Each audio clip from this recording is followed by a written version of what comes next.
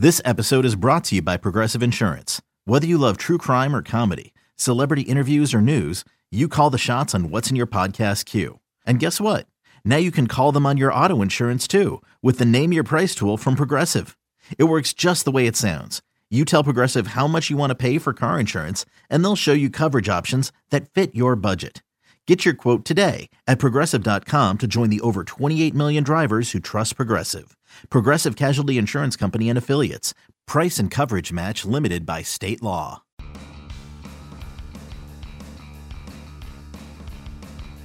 You're listening to MLB.com Extras, brought to you by MLB.tv. It's baseball everywhere. Hey everyone, and welcome to another Rays podcast. Tim McMaster here, along with our MLB.com Rays reporter Bill Chastain. Bill, we're going to get to some prospect talk a little bit as MLB Pipeline continues to put out their top 10 positional rankings leading up to the top 100 that's coming up this weekend. We'll talk about some of the Rays that checked in on those lists.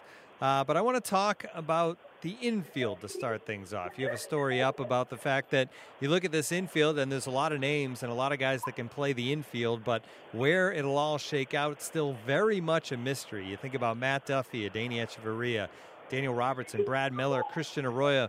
That doesn't even bring up the other prospects that are on their way as well. Do the Rays know what's going to happen, or is this still a mystery to them as well? I think that, they probably expected things to be a little more defined by now, but, it's like dominoes, like they always say. The more guys that are still on the market, the harder it is to define who's left and who you can go grab in this game of musical chairs, where the Rays always seem to be grabbing a guy who ends up without a chair. So I think that's still a lot to happen just based on the market. Now, is it more from a Rays standpoint? Because I just listed 5 guys, and obviously Arroyo's still a prospect technically that could definitely start the year in the minors. But I mentioned those guys, and that would fill out an infield. But is the Rays' thought process to trade away somebody to clear things out for some of these young guys? Or I guess they're in a good spot, and if they don't make a move, they have an infield to go with at least. Yeah, right. But I guess like my point would be, do they trade a Hechavarria? And, if they trade Hechavarria, that opens up a lot of different dialogue, because then you might, who knows, Matt Duffy might be your shortstop, or Daniel Robertson might be your shortstop, or any number of guys could be your or Willy Adames. And right now, all of those guys seem to be competing for second or third base because I think Hechavarria is really the only lock if, the way the team is structured. So, do they start the team with him? He'll be making a lot of money after arbitration. So it's yet to be seen. Yeah, it's certainly going to be interesting, and eventually all this stuff will start to move and shake it out, even if it's in February or even during spring training at some point before it happens. Yeah, and this is really the latest I can remember this kind of going this long. Yeah, but go ahead. On the bright side for the Rays, if you're the Rays, sometimes the real bargain will fall their way for a 1-year deal. So who knows what's going to happen? Every day I get here to the MLB.com offices and I think to myself, this is going to be the day where all the moves happen. This is going to be it. And I actually said it, I think 2 weeks ago, I said to somebody, today is definitely the day. And I had no question and nothing happened. So it just continues. You bought lunch that day too, right? Yeah, exactly. Speaking of trade talk and rumors, John Paul Morosi had a story on MLB.com about basically the fact that while Chris Archer hasn't been dealt, the Rays continue to be in basically the way he phrased it was consistent talks with other teams. So that means they may or may not deal him, I guess, but it means that it's still at least a possibility, Bill. Oh, yeah. I mean, they will always listen. That's kind of who they are. But they're not just going to give away guys. I mean, if you kind of look at the roster right now, really the only guy who's, other than the free agents who've gone elsewhere, the only guy who's missing is Longoria. Now, that's a big piece, but you've got a lot of returning guys there. And, do they end up running what they have out there, or do they go on and get rid of some of these other guys too? So, Archer might be one of these pieces that they're not going to be able to move, or his value is not going to be really known yet until some of the other free agents come off the market. So who knows? So we've talked infield, we've talked pitching. Let's talk about the outfield a little bit, I guess. And that's Denard Span was on with Bill Ladson here at MLB.com on a podcast. Bill knowing him back from their days with the Nationals as well. But Span talked about the fact that really he feels like this has been his best offseason since 2014. That offseason led to a great year. He slashed 302, 355, 416 that year with the Nationals. Actually received some MVP votes that season, distant MVP votes, but he was at least put on somebody's ballot that year.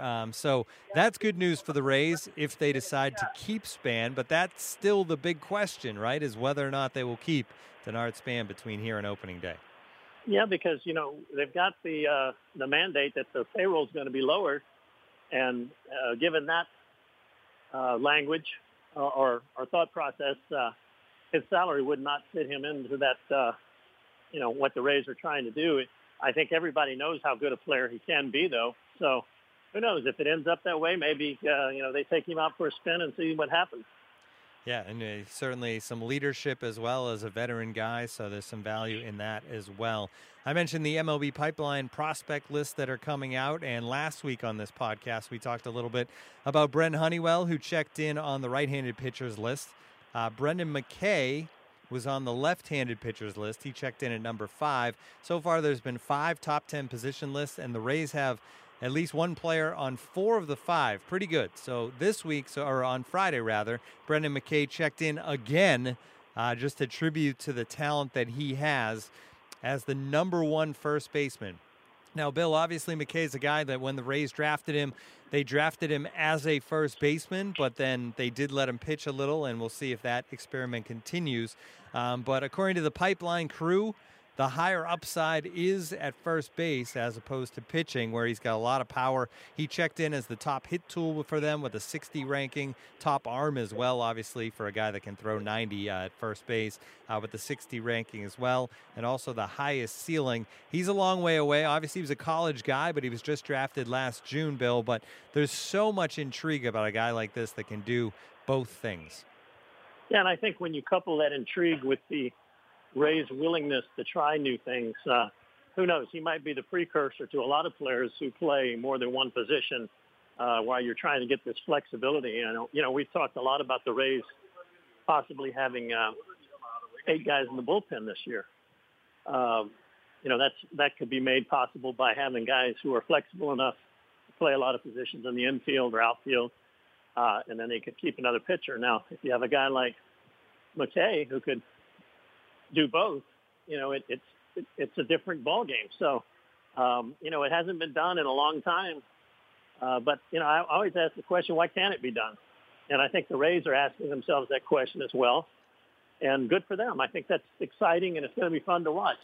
Yeah, and obviously you have to weigh the pros and cons of limiting him in maybe one of those things by having him do both. But for a team like the Rays, you mentioned where there can be multiple uses, certainly makes some sense. He's the first ever player, and it's a limited history of doing these rankings, but first ever player to appear on 2 top 10 lists in the same year by MLB Pipeline, but he will actually not be the only one this year. That's a little bit of a hint, but Shohei Ohtani checked in as number 1 on the right-handed pitchers list, and he is expected to also be somewhere on the outfielders list, which will come out later this week. So pretty amazing. It had never happened, and it's going to happen twice this week, once for a guy who's years away and once for a guy who's going to be playing Major League Baseball this year. All right, today, as we record this podcast on Monday, the second base list came out, and the Rays checked in again. Number 9, Brandon Lowe, 23 years old. He was a college guy when they drafted him. He slid a little bit, Bill, in the 2015 draft because at the time he had broken his fibula. So the Rays got him in the 3rd round, and so far he's impressed, but we're not going to see him anytime soon. No, and the fact that he was a college guy does bode well for him, though. It could come a little quicker. And the fact that there's really not a guy anchoring second base. So, as they say, Time Bloom told me the other, couple of weeks ago, the guy can drive his own train and determine when he gets there. So, being highly thought of, there's worse things. Yeah, absolutely. So they did second baseman today on Monday. Then it will be third baseman on Tuesday, shortstops on Wednesday, outfielders on Thursday, and then the top 100 prospects in the entire game will come out on Saturday night. There's actually a show on MLB Network. So definitely more prospect stuff to come, and there'll be more Rays because we know there's some other prospects in that system that are definitely going to crack those top 10 lists. You mentioned Willy Adames. I'm sure that he will find his way onto the shortstop list and maybe some others. So good stuff to follow. It's always good to keep an eye on the young guys on the way, especially for a franchise like the Rays that depends so much on them. This has been MLB.com Extras, our Rays edition. For Bill Chastain, I'm Tim McMaster. Tune in again next time.